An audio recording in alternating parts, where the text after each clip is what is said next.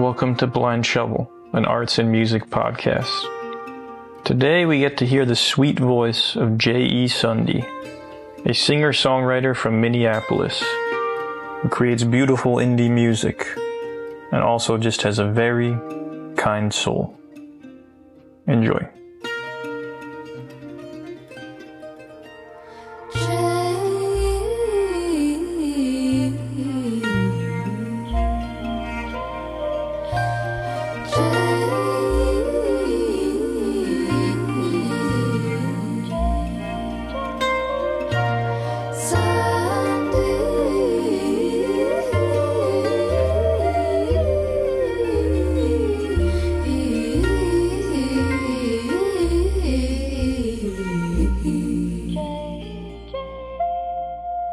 Hello.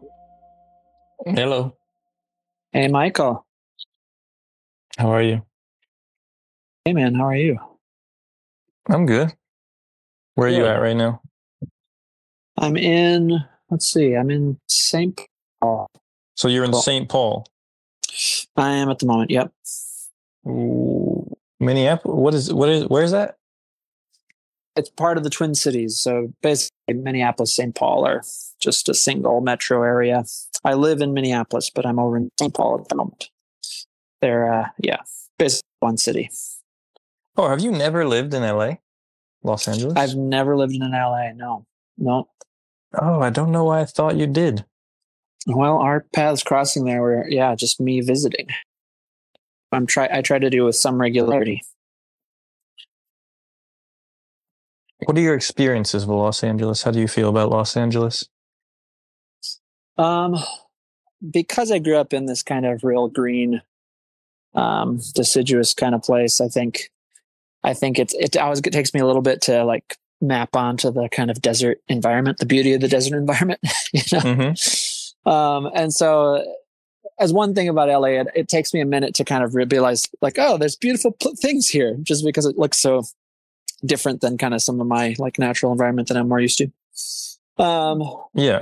Also, it's just kind of a weird city. It extends, kind of sprawls out. And so some of like, it's not I wouldn't say it's the most like resonant in those ways, like for me as a town, but like most places for me, people are more important than place in the hierarchy of things. And there's just a ton of great folks, that are there. And I think as a place, for like music and art making, it's kind of it's a unique nexus of like just incredible, density of talented folks. And then also just like the industry that kind of utilizes those skills is just kind of so centered, that as do a you person feel trying to make art, you feel comfortable in that setting?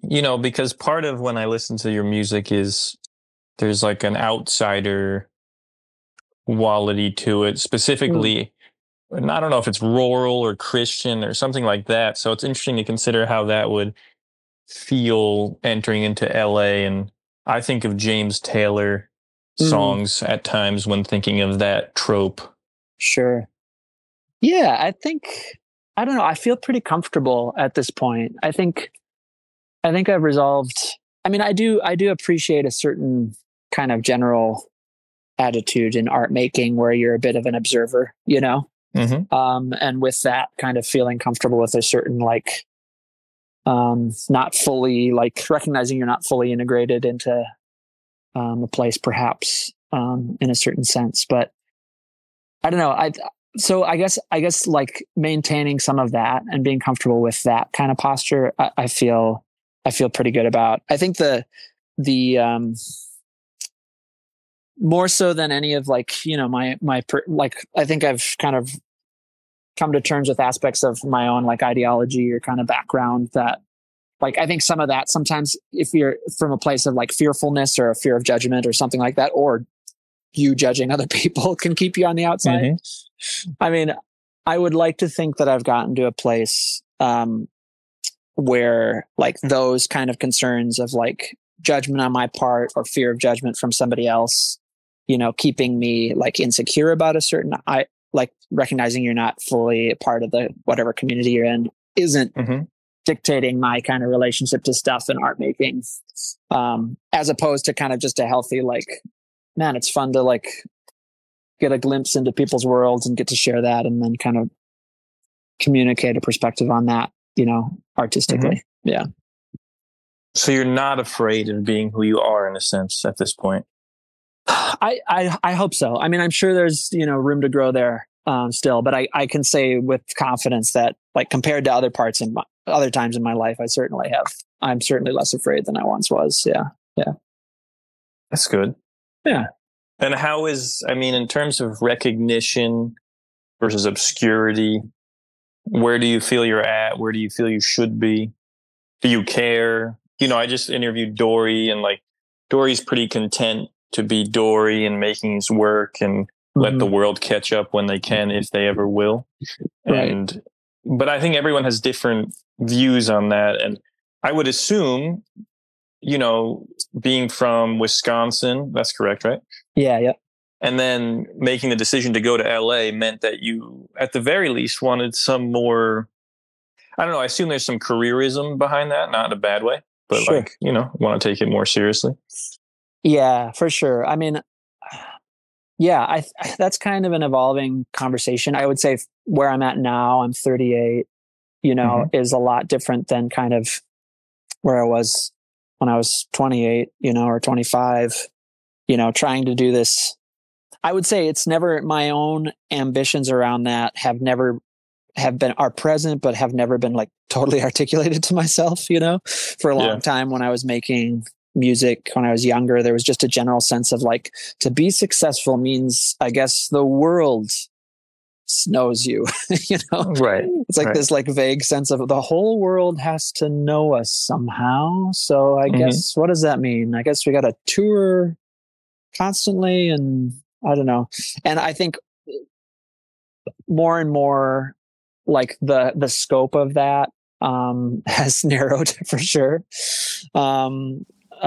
In terms of like, well, one, that was never a very realistic, you know, strategy. And two, I think it was just like, yeah, I think there was a lot of just a kind of, most of my career strategy, my strategic attitude towards career of any kind artistically has often been shaped by a pretty, like, I don't know, looking at, you know, a kind of aesthetic view of how it's like, I don't know, people in rock and roll live, you know? And I certainly have grown in more like, I think, practical sense of how one could theoretically build a career in music. And with that, my like scope has narrowed. But also I would say most recently for me, kind of coming out of the pandemic and stuff, just kind of getting back to things and trying to sort out like, how much do I want to tour as a part of, what I do, and doing a little touring and enjoying it, but it also being pretty stressful. And then being like, is this just the fruit of, you know, kind of the residue of like being isolated for 2 years and then suddenly doing this thing and the continued complications of COVID with travel? Or is it like reflecting a larger sense of like, I don't know if like touring is as much a part of what I want my future to be. Anyway, I'm in the negotiation around that, but as a part of that, it's become really clear to me that I think the center for me is writing. Like, I think that's really what I love. I mean, I love performing. But I believe like writing is kind of really, really the engine of the thing. And so part of the trips to LA, has been a general attempt to try to make relationships and see if I can figure out what it would mean to be like writing with people, writing for people, having a more writing centered, career that could maybe come with some, you know, more licensing opportunity potentially, or like building like maybe leaning on just the writing piece compared to like writing and then having to get out and play it everywhere to make your money sort of thing. Right. I still don't know. I don't know if that's going to work or not, you know, but but I recognize it resonates kind of with where my kind of goals are, and kind of my just natural, like where the real energy is in it for me is right now anyway. So, and I assume that lends itself towards more collaboration. It seems like you've been doing more collaborative stuff. Yeah. Yep. And especially kind of as this, like the kind of writing piece has really, like wanting to develop the writing piece explicitly has been kind of clarified for me. A big piece of that is like the excitement about doing more collaborating and co-writing, to kind of see how that goes, like see if I have the stuff for that, which so far it's been really fun. And then also just having like this kind of broader kind of artistic ecosystem where I have my, my JE Sunde music or whatever, my JE Sunde records, that I can kind of be as, I can paint the whole canvas, as it were, if I want to. But then have another segment of my work where it's like I'm going into it knowing it's explicitly collaborative. And then with that, I think having more flexibility and more of a consensus attitude around like coming to a final product with whatever, writing a song and how it shakes out with the other person who's doing it or other people who are doing it. And I found if I've had those I make those distinctions, it's a lot easier for me to go into the collaborative work with just a really open, pretty open hand. Yeah. Were you collaborating a lot when you were younger? I was, but it was with so I played in a band called the Daredevil Christopher Wright for better part of a decade. My brother Jason was in that band, and our very best friend Jesse Edgington was in the band. So it was the three of us. And it was we kind of set it up like I was the primary songwriter. Jason did some songwriting as well. But then we built it kind of from the beginning to be democratic after that point, where like everybody had the right to kind of, tear things down to the studs sort of thing. And we had to kind of come to a final thing that we all agreed to for it to be done sort of thing. And so in that sense, it was very collaborative. And when that was working, it was great. You create things, greater than the sum of your parts kind of deal. But as we got later in our time working together, and eventually like we made our last record and we're touring it, but it was kind of writing was on the wall that after the touring was done, we'd kind of hang it up. The challenge with that collaboration was like, if any one of us didn't really want to be writing, like it just wouldn't happen. And so there was like a year and a half where we just didn't really write. I was like writing on my own, but felt really kind of shackled because I couldn't finish anything, outside of the collaborative thing. So then shifting to my solo stuff, it was really pretty creatively rejuvenating to finally be in a situation where like I was the only one who had to say, say it was done and when it was done, Yeah. And so I kind of lived in that zone, like pretty happily for a number of years. And am enjoying kind of, and realizing that's something I need to have some part of my, like I say, creative ecosystem is a space where I can just like fully express my own prerogatives, and sensibilities, but have kind of come around and I'm wanting to embrace more collaborative work too, as a part of the picture. Yeah. In respect to that ecosystem, I think it viewed from a certain perspective, it becomes obvious that you can't just speak to yourself all day. Right. That it's healthy to start to collaborate. I find in the 30s, it comes pretty naturally. Mm-hmm. And you learn a lot about yourself through that process. I don't know how I would have matured I don't think I could have matured continuing to just make work on my own. Mm-hmm. I don't think there's, you can separate those things, especially because it's what you spend most of your time doing. Totally. I mean, I think it is it's just like, even in like practical sense, it's just like being forced to, you just fall into your little patterns and your like knee jerk kind of, solutions for things that just like having another eye on it suddenly like one reveals all those things to you, you know, and then just offers like, well, that's not the way it needs to be, you know? And then, for instance, like one of the exciting collaborations right now has been, you know, doing some work with Dory. And we did a project where it was kind of the first time, like I gave him a number of tunes that I had written, and then he kind of just arranged them, you know. And I'd kind of gone into that, like being like, I mean, I love what Dory does. And so I'm just going to like kind of really be like, really trust him with that and not try to really be meticulous or nitpicky at all with it. And it just turned out really awesome. Like, you know, he invited me to do some revising on his stuff, but when I heard what he had made, I was just like, yeah, I don't know, this seems pretty awesome. So, and so that was like, and it like totally, I mean, he's capable of doing things that, you know, at this point, not in a, you know, are just things I can't do. And so it was just a really beautiful, like, kind of to hear what's possible with this thing. That is a huge admission at a certain age, just like you were saying when you're young. Like, for instance, the analogy for a young artist is they think they have to be Picasso and known around the world and in museums. And then you start to realize, well, whether it's realistic or not is not even the concern for me. It was more like, do you even want to be working in that mode that gets you there? Totally. And I don't know if it's coward. I'm always open to the idea that it's cowardice, the path I took. Because, you know, I think for a while, I thought something was interesting about the void and obscurity and making obscure, abstract work. And then something became appealing about kind of objectively failing by more shallow metrics. And taking those seriously. Say more about that. What's the shallow metrics? Well, if we use the really shallow metrics, you might say like, I mean, this was a while back for me, but like likes on Tumblr totally.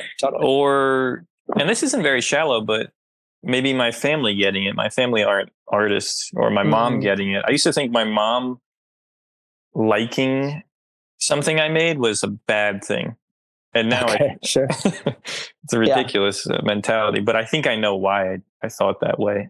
And I live in a suburb. Go ahead. Well, was it like, how much of your relationship with that, I definitely have an like sense of this in myself, is like, I feel like the vision of being Picasso and being in galleries and being known worldwide is also just kind of like romanced by the aesthetic of these people and the mythology of these people, you know, that we admire or see, you know? Sure. Yeah. Like, and so you kind of soak up, like, along with that admiration, like comes like assumptions that you don't even realize you've taken on. Kind of thing. I don't know. Yeah.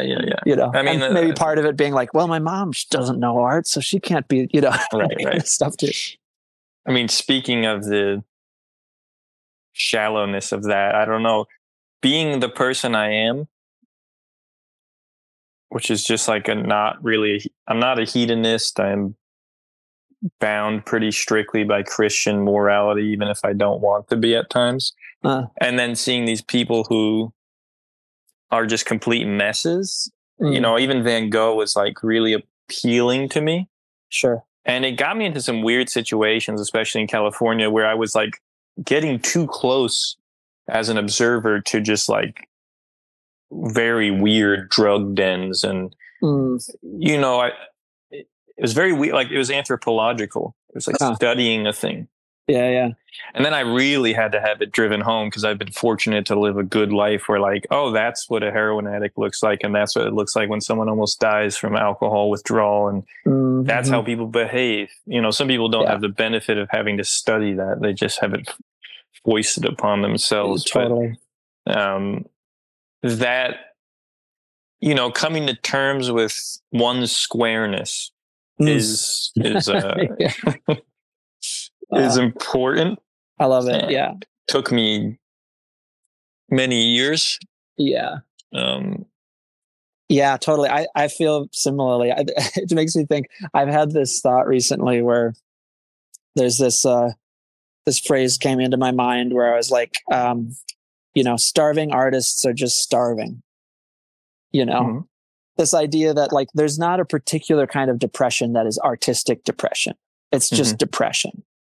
You know, and so it's like, like trying to really, like, I get the romance of like the desperate artist who's making brilliant work or whatever. That's had a pull on me, but like similarly, I've been too like square to like really explore like in depth some of those kind of things, you know.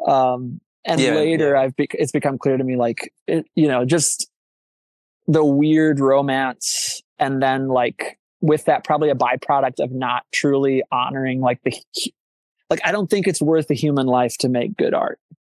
You mean your own life? Yeah. And well, first of all, one's own life is not in a vacuum. So yeah, and like, these guys that or women that we admire who like had, tragic lives. And I think it's easy for us to kind of,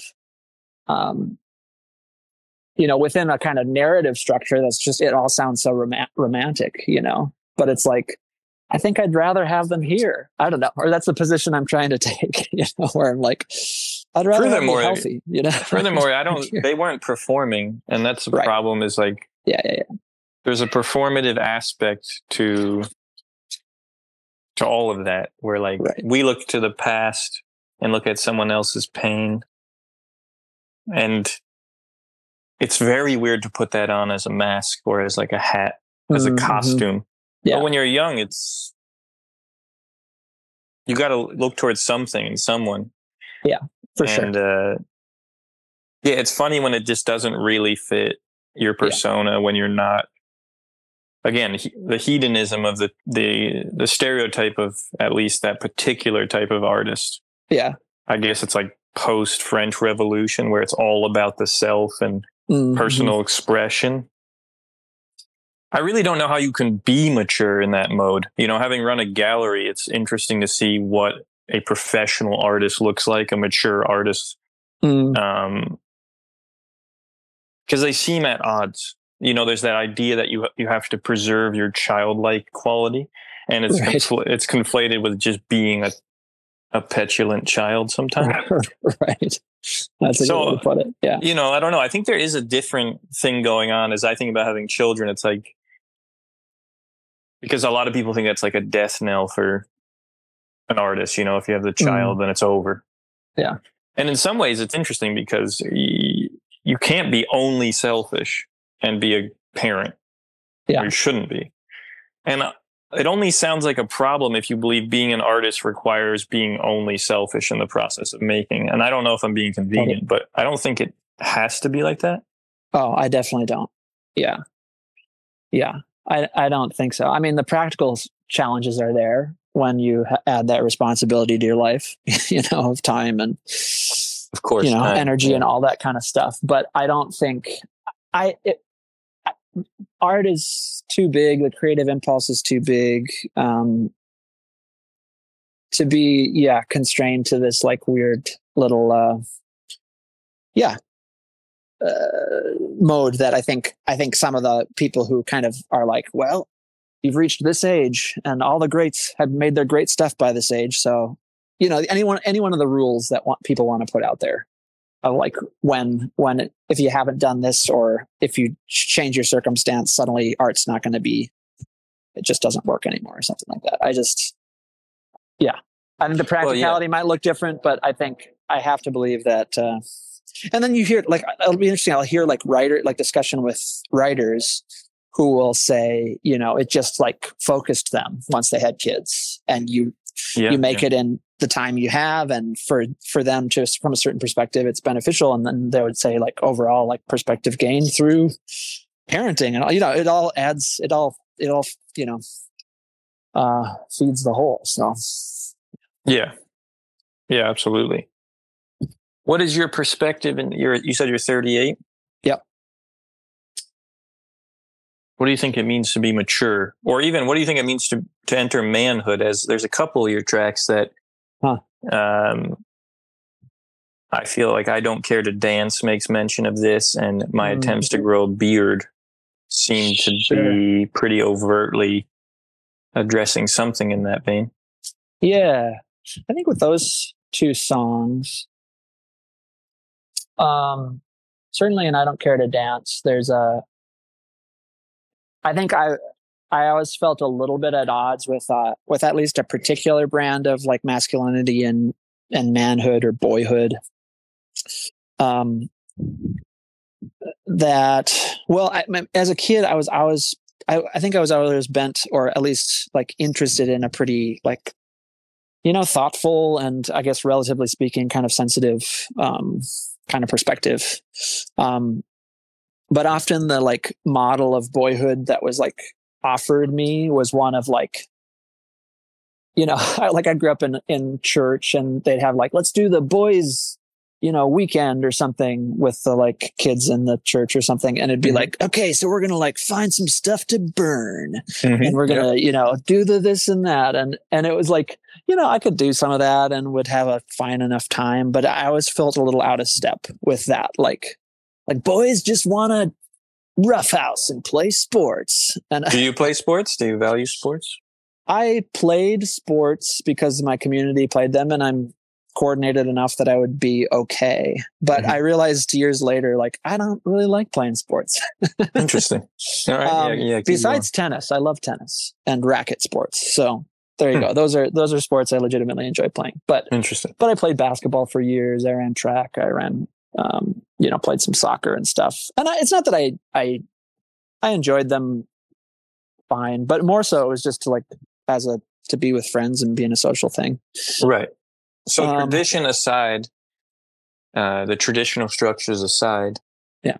How do you know when you've gone from a boy to a man, do you think?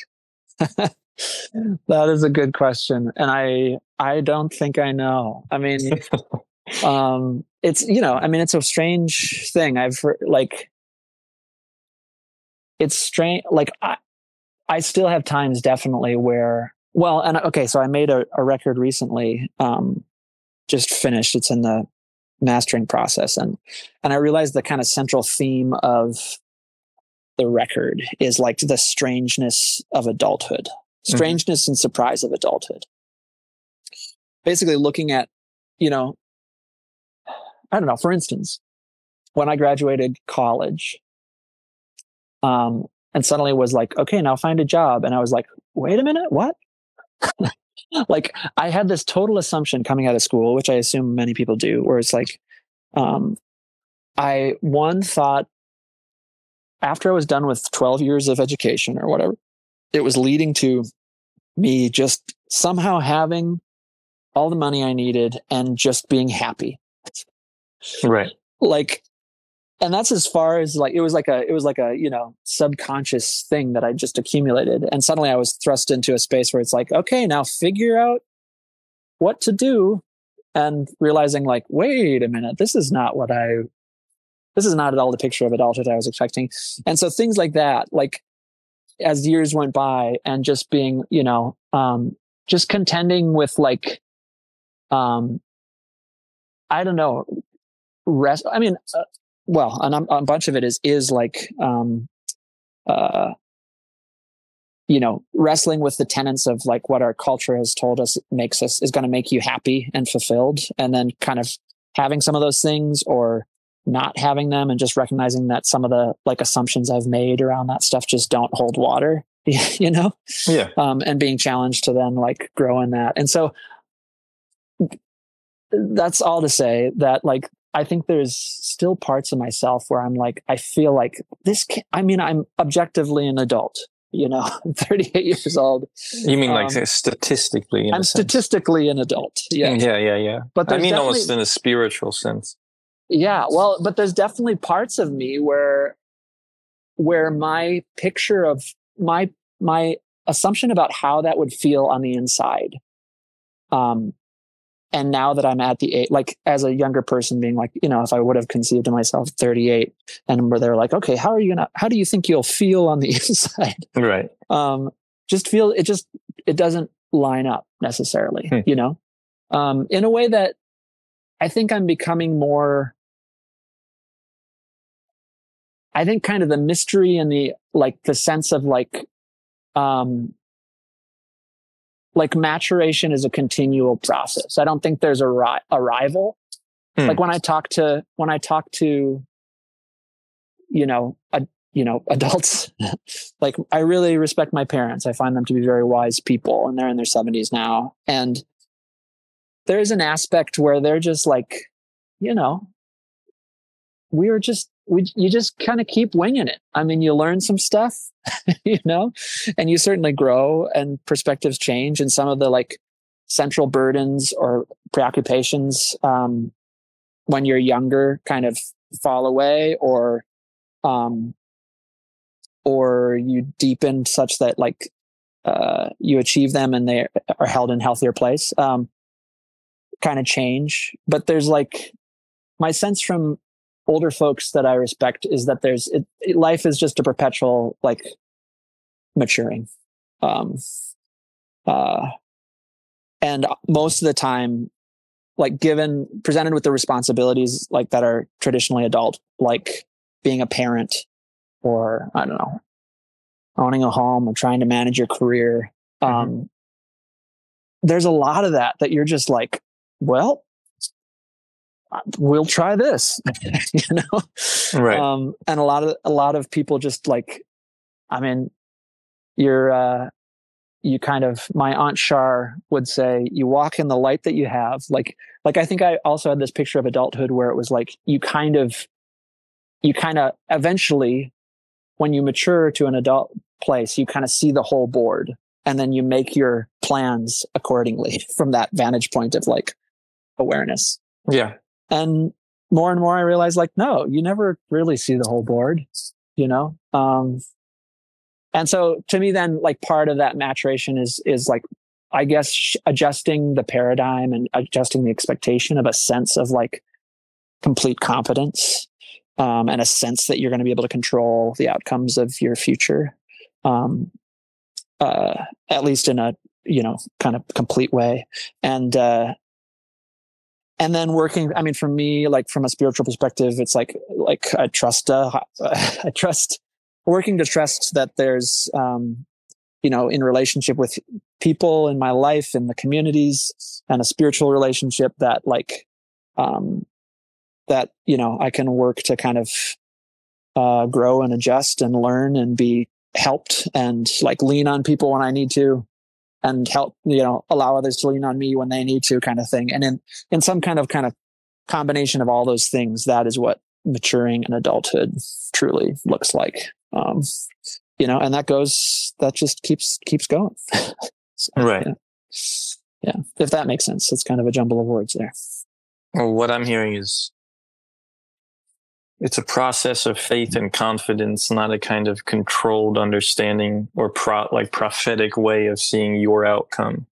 Yeah. It's more just taking one step at a time. What shocks me about older generations is like, I just read The Hobbit for the first time, despite reading Lord of the Rings when I was younger. Oh, yeah. I don't know why I just didn't read The Hobbit. And it's so obvious that's what it really looks like. Bilbo is just trying to chill at his house, and he certainly doesn't want to leave. And then all this bullshit comes at his door, and whatever it is, like, spurs him on. He keeps doing it. And I think what's tricky with our generation is we have the illusion that we can really plan the future. And we get like flustered when we can't, because I don't think we've been thrown. I mean, we've been thrown things. Yeah. And we've all been thrown different things, but 9/11 and COVID are not World War I and II, or even like Cold War level things. Mm-hmm.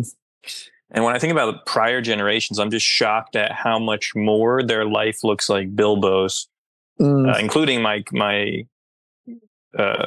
grandparents from Italy, than like mine does. Mine may very well end up looking like this, because I don't think you can control that for very long. Yeah. But even at my age, I'm just shocked. Like, children are a part of that. They're obviously children, and I think about this quite a bit, are not part of the hero's journey ever. In fact, they might be the product of the hero's journey in the end. There's some union, and then it's almost like, now you write the story, child, or Frodo.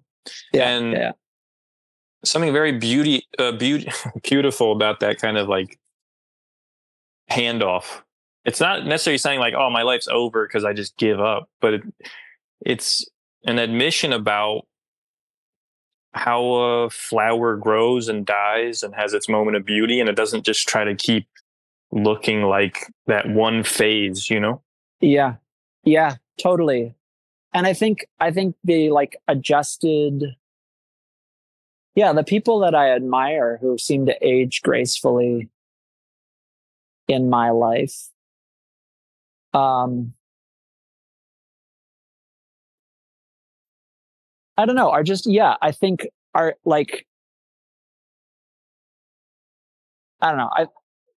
I think about my dad, who I find to be a very wise man. And I think it's just like he's maintained a level of surprise and kind of a diligent level of a diligence, like working to be grateful and live life in collaboration with his family and others. And like that is kind of the baseline. And so I think his life he kind of surrendered. I mean, he's definitely had stresses and like all of us and really challenging times. But like, I think that the fruit of that has been like, well, you just don't know. And likely the outcome that ends up being the thing with how you like live your life and take care of your family and is going to surprise you. Right. Inevitably it's going to look probably a lot different than the kind of meticulous strategy you thought you had. And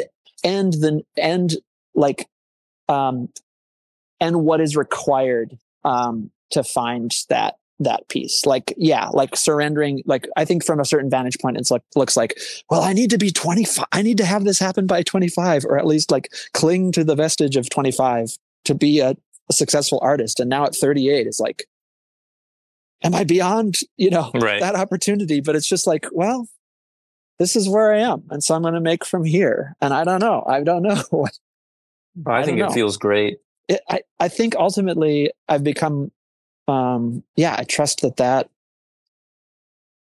I am confident that like whatever art is, regardless of like, I can't manage what success looks like or how I'm supposed to get paid from this thing exactly. But I can say that I'm so confident that like following art, making art through your life is just so valuable, and releasing some of the weird expectations that kind of accumulate, and just kind of pursuing, if you still have the pull to keep making, and trust that more than some kind of like strategy you've kind of cooked up.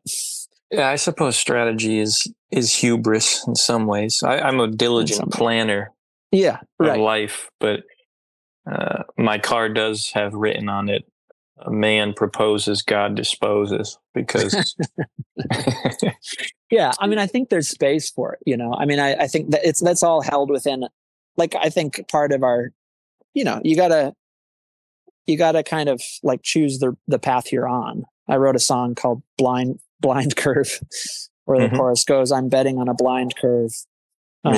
So it's like you're picking your road, and you're being responsible to what you can kind of conceive of. And inevitably you have to like, well, I'll try this plan, but I admire the folks who can like be diligent in that work and take on those responsibilities, but then not let the outcome of that plan hold so much weight in their life that like they're wanting the fruit of that plan to be the thing that justifies their sense of value, or worth or something like that. Yeah, it's always interested me that the notion of bearing a cross sounds tremendously heavy, but if it feels heavy and if it's done in a heavy way, it kind of defeats the purpose. If you are just salty about those unforeseen things, or trying to prove your strength by having carried it, it defeats. Yeah, it's just counterproductive. Yeah. So it seems like love is obviously central to your work. And tell me about love. Yeah. Well, it's it's interesting. I had a friend, she's a painter, and she was talking about I can't remember there's like a art critic or art thinker, art essayist, kind of maybe an artist who just does thinking on art or whatever. But anyway, she said that this person, posed this idea that like every artist is like, trying to answer one question or something like that. It's one of these kind of sure, lovely. Yeah, I love that kind of thing. Like statements that you hear, and or more broadly, like what's the primary theme or whatever. But I like the framework of is trying to answer one question. Even though my answer to that doesn't really fit into like an answer of a question, but like, so she was asked like, what's your theme? What do you think you're like a central thing that you keep doing? And for me, I think part of an answer to that maybe is I think I'm trying to write music for lonely people. And would that be all people or no? I'd like to think so. I'd like to say it's pretty open. Yeah. So I'm just curious because like there's two conceptions I can immediately see where you think of a lonely person and they are literally so, or you think of the spiritual fact that you are alone. Mm-hmm. So everyone would be alone, but they would feel different, I would think. Yeah. I do think it's both the literal kind of way that we would frame like loneliness, but also like a spiritual loneliness. Like I think all people have to contend with loneliness in some way, be that spiritual, occupational, relational. Is this because you are alone? Do you identify as a lonely person? I have at times in my life, which is interesting because I'm also a person who has, I think, pretty robust, like family relationships and friend relationships that are very deep. And, like you hear these statistics of where we're at right now with like, 60% of adult men say they don't have a single person who like knows them well. Some of these like, sure, they just cooking them up. Yeah. Like these crazy things. Yeah. Whether you can like, how that number comes about, but like, regardless, I do think this notion of like loneliness as like a societal reality is really there. So however you want to do that by those metrics, sure. Like I'm pretty rich in like deep relationships. But even so, I have felt like within that, like a sense of loneliness. Certainly for me, like romantic, like love has been a real challenge. I kind of have dealt with a lot of anxiety around there that brought me to counseling and has been a like kind of central part of like what I've processed over these last number of years. And I'm happy to say I'm feeling more equipped in that. But so definitely like loneliness within the kind of realm of romantic love has been an experience I've definitely had. And because some of the anxiety stuff I was dealing with, this kind of further sense of like loneliness where it's like, am I even capable of it? Which, I think is not unique to me, that kind of, well, it's whatever your struggle is, then, expanding on that to be like, well, maybe I'm just not built for this thing I really want, but just hasn't happened and struggle with it. So no, you must be. Maybe it's just not. Yeah. And so like the fruit of that is like, it's just very lonely. It's a very lonely feeling. And then people, I think loneliness within a sense of like, I have felt in myself too, like the loneliness that's the fruit of like trying to, like for me, like make being good at writing songs, like justify me, justify my worth. Do you mean that? What does that mean to you, justifying your worth? I guess in like I'm a person who believes, from my spiritual perspective, which is like a Christian background, is like,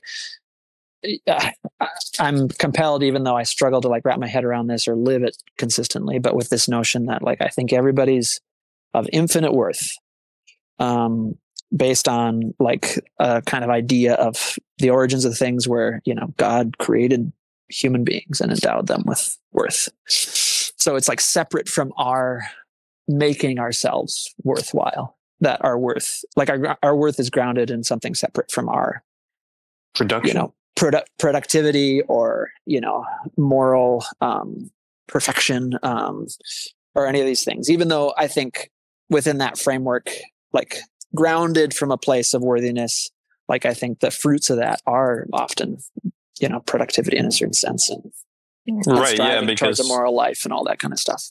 Yeah. My perspective shifted dramatically when understanding that I was indebted, and that if I was given a certain, because there's no doubt I was given a certain skill set that I then worked upon. And so I was obligated to, one, use it to the best of its abilities, use it for the right reasons as well. I don't know if I always did that. But yeah, it's an interesting, I don't know that it's funny. Like, you have intrinsic worth. I'm talking about via Christianity, but you're also known through your deeds. And sure. But when I was younger, I was just like, I wanted attention from people. Right. It's quite different. Right. For sure. And there's a sense of, like, at least temporary, but like very desirable worth that you feel to achieve when you get that attention, and so I've certainly had that, where it's like, wow, if somebody thinks I'm good at writing songs, that feels pretty awesome. And when I'm feeling like I'm struggling with more like deep intimacies, like, finding a partner or struggling with friends, there's a certain allure to like a really superficial kind of appreciation that comes from just somebody like really admiring your work. And that's not necessarily superficial, but it's just like the nature of our relationship is more shallow, obviously, by just somebody on the internet being like, wow, you're awesome, Right. And so I think coming to that realization where it was like, man, if I'm looking for a sense of like well-being and acceptance and contentment based on somebody on the internet telling me I'm awesome, like that's just, it's not, it's Snickers bars, in terms of energy. It's like, it's not a meal, and so, and then coming to that realization too, is like the fruit of that is often a sense of, I don't know, you could argue saying like loneliness, or at least like disillusionment or something like that. And so anyway, that's all to say, like all those things, those flavors of loneliness, or if you want to use that word, or I don't know. That's the thrust of the work. I feel like that's been a pretty central arena that like the work kind of comes out of, and in that, then just having a lot of sympathy for, seeing people like trying to figure it out, seeing people who are like desperately trying to, I don't know, find that connection in ways that maybe aren't like super helpful or something. I feel like our generation, social media and any number of things that we've kind of has been offered to us as this like mode of connection. And now how we've like blown it up into this, like every individual is a brand, just sets us up for a very like lonely and rude awakening. When those things, if not held in like a good relationship, kind of, inevitably prove to not be as satisfying as they like market themselves to be, it's a world of appearance, and not one of being. And then when you're called upon to be, whether in a real relationship or in any other way, a lot of people have trouble, and it's deeply disturbing. I mean, many things have been said about it. It's all very obvious, I suppose, but I don't see and even the idea of being seen by God in a way. I always found it funny, even from the very crude perspective of like going to Catholic school and then discovering masturbation and then thinking about being watched by God or by my dead grandparents. There's something, something. There's something to that, actually. This like ancestral witness to your moral behavior. Yeah. Well, and I mean, there's a lot of traditions in the world, religiously, spiritually speaking, that make way more of like the kind of place of ancestral kind of witness it, Yeah, and some of those things are more like literal kind of sense in that regard. And the only reason I mention that, it's like the difference between being seen by those supposedly unreal things and then this network of appearance that I have a hard time seeing it as a net positive, even though I try to use it. I really do too. I mean, I use it to some degree, but I think I've come to a kind of resolution where I'm like, I can't look to that if there's a way that this is going to break through to more people, sorry, it's just not going to be this way. Because I just can't manage. I don't agree with managing myself in that way, image wise. But anyway, I just sense, I sense whether one would put it at like in the language of loneliness or not, some kind of existential longing, that maybe rhymes with loneliness or resonates with it, or the Venn diagrams cross. I have a lot of sympathy for that and have contend with that a lot in my life. And so I want to write music for folks who are likewise kind of, whether they're fully aware of it or not, kind of struggling in the trenches of that. And part of the like songwriter piece of it is like to try to articulate that well, and then offer kind of that articulation to folks so they can be like, oh yeah, I've never had words to say what it is I'm feeling, but that is familiar to me, right? So yeah. Can you speak to the evolution? You have 3 albums. They each came out 3 years apart. So next year you're going to put one out. Is that right? Yep. Yeah. Okay. So you're very consistent in that respect. But by no real design, but it seems to be shaken out that way. In like content wise, how do you feel? I mean, the first thing that stands out to me, right? I like to look visually at the way the albums are laid out. So your face is on the first 2 albums. Yeah. I Feel Adored a lot. We've talked about how funny I think that cover is. Yeah. And then you went with a more of a cartoonish image. What do you think that means anything? I don't. Like originally the part of having my face on the covers, initially my thought was like, okay, I'm gonna have my face on all the covers. Because I like the idea of having this like little archive of images showing myself age, right? On the cover of thing. And then it was the fruit of the most recent cover was hey there, 1 second. Oh no, guys, stay inside. Oh, I'm almost done. Sorry, we got it. I'm helping look at. I like your pumpkin suit. I'm helping. I'm going to help look after. Me and a friend are helping watch some our friends' kids for a little bit here. One of them is in a pumpkin suit and was just checking in on me. Right.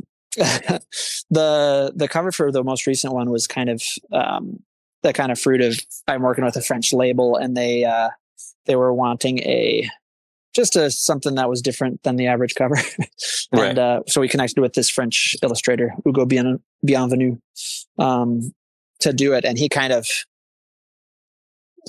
I realized with like art direction on my albums is like, I'm a person who I have an aesthetic opinion, but I need somebody to kind of, create something within a framework that I can then respond to and help kind of shape within the conversation. And I would say with the last one, I'm pleased with what it is and it's fine, but there wasn't much room for like that conversation. So I'm looking forward to the next one to kind of it taught me that, and for any number of reasons, we were kind of in time crunch and stuff. It kind of got to a place where it's just like, oh, okay, we'll just do it. Gotcha. But like, I think I do really still like the notion of like having a little, photographic evidence of myself aging on my album covers. So I think we're going to try to reincorporate that on this next one. Yeah. I love looking at Paul Simon album covers, just seeing him look ridiculous. Mustache here, not there. It's great. It's great. But you seem to be someone more preoccupied with beauty, because that's rarer and rarer. But that's what I respect about the music. You think that's true? I mean, what do you think? How do you feel about beauty? I think I do. I think I've come to realize that just what I naturally resonate with, musically, for instance, is I really do love kind of beautiful things. I mean, I have a taste for stuff that, is arguably more, jagged or heavier or rock and roll, that it's not that I can't appreciate that stuff, but the stuff I could perpetually kind of go back to and like most resonates with just my temperament, has been an aspect of it that I think you could say like leans more into kind of sonic beauty or beautiful in a more traditional sense. I mean, I think some of those raw things are beautiful too in their way. But in a maybe more traditional sense or something. I don't know. Yeah, that's the sense I get. That's what I like about it. So yeah, I think certainly language wise, I mean, one of the things I love is about the 60s and 70s, like songwriters, like Paul Simon's work and others, was like there was just an ambition around the language, like a more explicitly poetic ambition. In some ways, I think, where like kind of language could be ornamented and you could use words that just are like slightly atypical, you can use flowery language or whatever that I think, I understand like whatever stuff that came after punk rock and any number of things like was responding to like it gotten bloated and too big or whatever. Or a certain kind of folk aesthetic that's much more like vernacular and like straight ahead kind of thing. But I like the idea of reclaiming that, like, well, if I'm pulled to a space of beauty and a little bit more like kind of ornamented thing, I just have kind of worked to trust that feeling and kind of create from that. Yeah. Yeah. Do you think your work's about innovation or resurrection of certain values or reclaiming of certain values? When you think of the mission, how important is do you think about innovation a lot? Are you concerned about that? It's interesting. At the end so when I was playing in the Daredevil Christopher Wright, we had a pretty explicit, we fancied ourselves as, I mean, the people we really loved were like leaned in the more kind of, esoteric kind of space, like, or really, I don't know, that's too broad, but we really admired the people who were doing weird stuff, and so we had a real kind of value where it was like, I mean, to the point where we were like, trying to honor that interest, where we'd be writing these songs and there'd be some part that would be like a little bit more conventionally like feel goody, Yeah. like it hits a groove and it just feels good. And we were explicit and be like, oh, it feels too good. We can only do that once. Right. That's like my mom liking it metric. Yeah. Right. Yeah. We don't want to make the people feel good. Right. God forbid. Right. Totally. So I kind of treaded in there and eventually was like kind of chafed pretty strongly against that attitude ultimately. Because the truth is, like, it's not that you're creating something so original. It's just like you're referencing more esoteric artists, you know? Yeah. So it's like, it's not like we're reinventing the wheel. We're inspired by people that are just more obscure than the people that, or whatever. You might also be manifesting what I would call like a perversion or idiosyncrasy and mistaking that for something of value or your personality. Like strangeness just as depth, Exactly. And or as novelty, because you can't execute traditionally difficult things to build upon.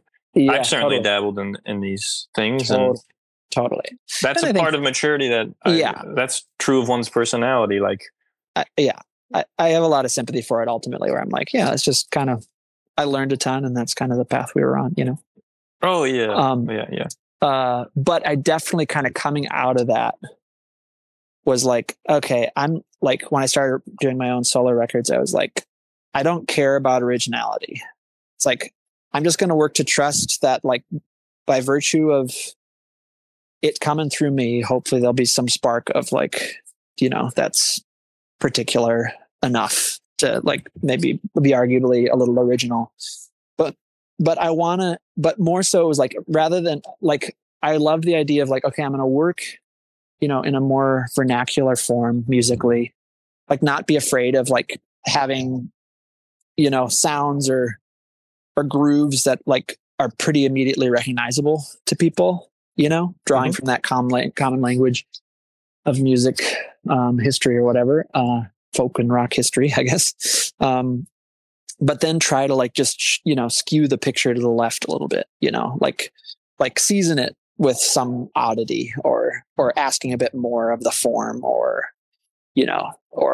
harmonic range that just isn't usually paired with this kind of rock groove or something, rather than like thinking the whole thing has to be this new thing. And since then I've kind of really pretty relied on that, like just trusting that my sensibility and voice will kind of lead to what it is, and trusting if it feels good that's okay, and then I don't know, just offering up the result without really thinking about innovation per se or even tradition per se, in a sense. I mean, that's the irony, is that usually that's where the innovation comes from. Is that lack of awareness of trying to be innovative, I think. Yeah. And also just, I think of music and art, and anything, nations, whatever, ideologies. I like to imagine them as a person I would meet. And you could be like an obnoxious punk with a giant mohawk, or you could have a subtle flair to your reading glasses, and that sounds like where you would. That's what you're going for. Yeah, I'm a bit more in that zone. Yeah, for sure, for sure. But maybe in the past, it was the other way. I was trying to be. I certainly admired the explicit and more extreme, eccentric characters, and I think, like we've said earlier, I realized like there's aspects of myself that resonate and are genuinely that, but other parts that I kind of would put down and be like, well, I'm more square than some of the, than some of these characters that I admired, and that's okay. I'll find it in my way. Yeah. Speaking of that squareness, at least 2 of your songs mention never doing drugs. Yeah. I'm taking that literally, but I think it's an interesting. Well, I guess this other song is kind of implying you did then do drugs, but I could be reading it wrong. But I mean, you don't have to answer. It's a personal question. But what is your experience with that? I don't do drugs. But I was like very interested in them. I'm still interested in them from like a conceptual perspective. And I've always been attracted to, when I was younger, I always wanted to hang it. Like people who did drugs, I could connect with really quickly, easily. Like we were already on the same wavelength. So what's your experience of that? Yeah. We had a good friend of ours who we really admire in music, and when we were playing in Daredevil Records, a former band, he was like, it's so funny that you guys don't do drugs because this is like really good drug music, which I was very like proud of or something like that. I get annoyed by that. I think I probably would be more annoyed now, but at the time I was like, oh yeah. Again, I wanna kind of play in the world of like, that stuff, but I was too square to do that. So with drugs, like, I mean, I definitely came from a place where like I was a pretty legalistic kid, even around alcohol. I mean, I didn't drink until I was 21. All this kind of stuff. And so that gets pretty deep. Like I have since like, smoked some pot and stuff like that. And certainly have a lot of friends who experiment with more than that. And the whole rise of the like, the critical mass, like people who are now like exploring psychedelics and all that kind of stuff is certainly a conversation in various communities that I'm part of, But I don't know. So far, I feel pretty okay being pretty conservative around that in terms of my own use. At this point, like when I smoked pot, it was like a kind of big leap for me to do that. I mean, I kind of came to a place where I was like, I just saw it, there's essentially a cultural, like pretty arbitrary cultural decision to say this substance is in some cases anyway, where it's like this substance, alcohol, is okay, go ahead and do it. This substance, marijuana, is bad. You can't never do that, that kind of stuff.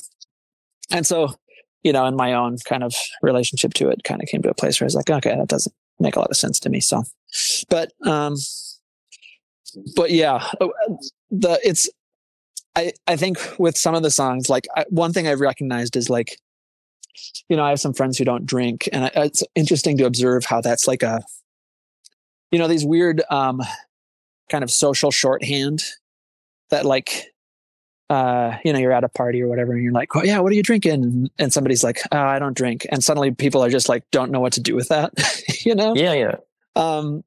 And I always hated when it felt like any kind of activity like that, or choosing not to, was assumed to be like mean that you'll judge those who do, and or like was put up kind of as a barrier for, like entry,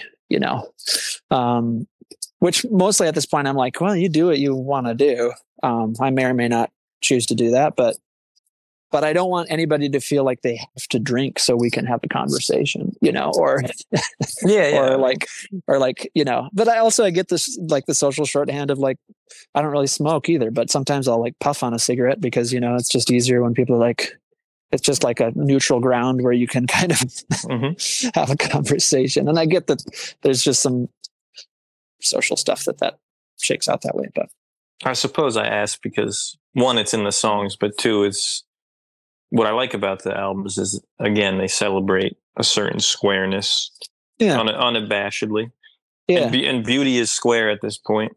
Beauty is square. Yeah. I think, this is ridiculous. It's frankly. Totally ridiculous. And I think I've become more comfortable with just being sincere in that regard. Just being like, well, this is what I think. And because I think the thing that I've become really, really a believer in is like, if like, I'm not so original that if I'm feeling like, wow, I like beautiful things, but it's a little square, like I'm not the only person who's feeling that way, you know what I mean? Yeah. It's like, even if like there's a certain community that I admire who like, at least the flavor of the moment is to say like, it needs to be more disruptive or not, dissonant or, any number of things, it's like, I'm not so original that my impulses are like I'm the only person who's feeling this way. So yeah, trusting that and being like, well, I think some people out there are thinking this. So yeah. That's how I felt when I first heard the first album. And I suppose that speaks to a type of loneliness, even if it's a fragment of the personality. But I remember Blinding Flash of Light and Easy Kid. Would that be on the second one though? No, that's the same album, right? That's the same album. Yeah. Yeah, those struck me as,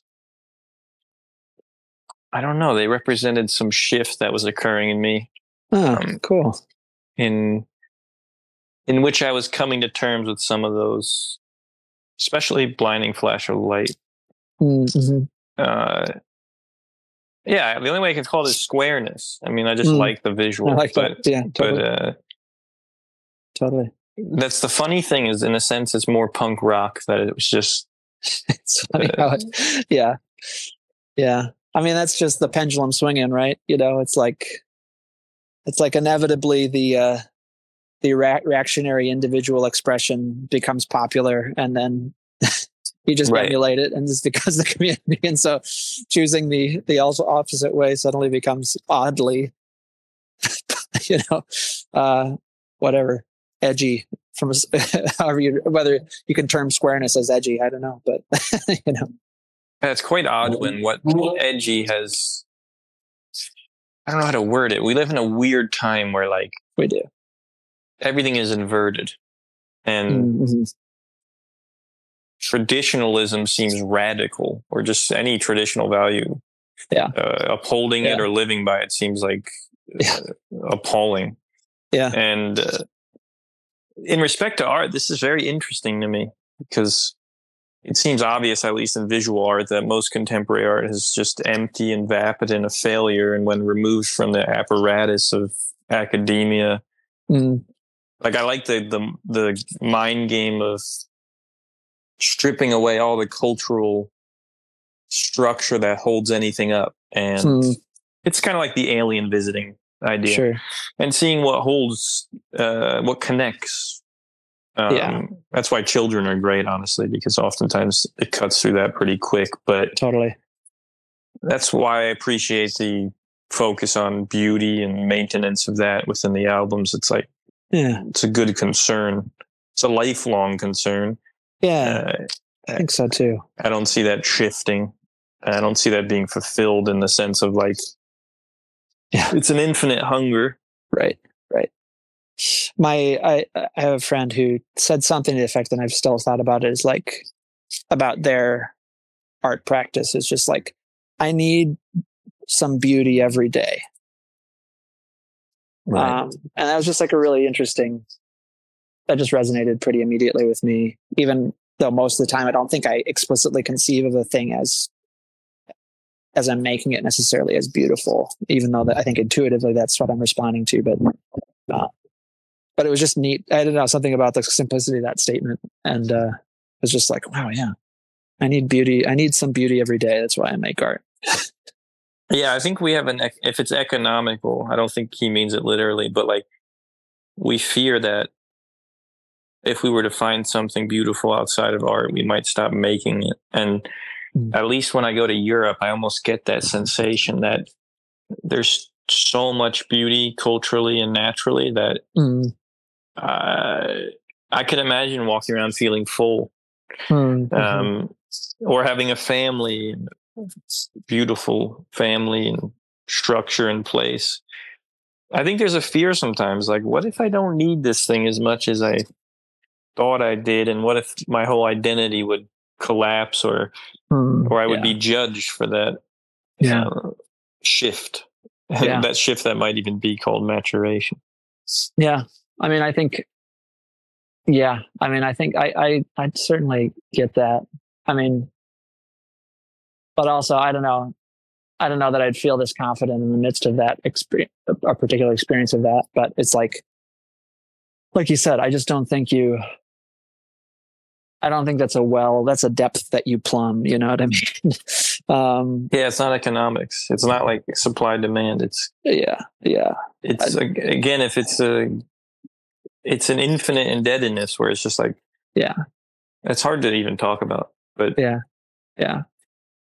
and I think if some other things start feeding that or broadening your perspective of self in terms of like beauty of parenthood or beauty of things, it's only additive, you know.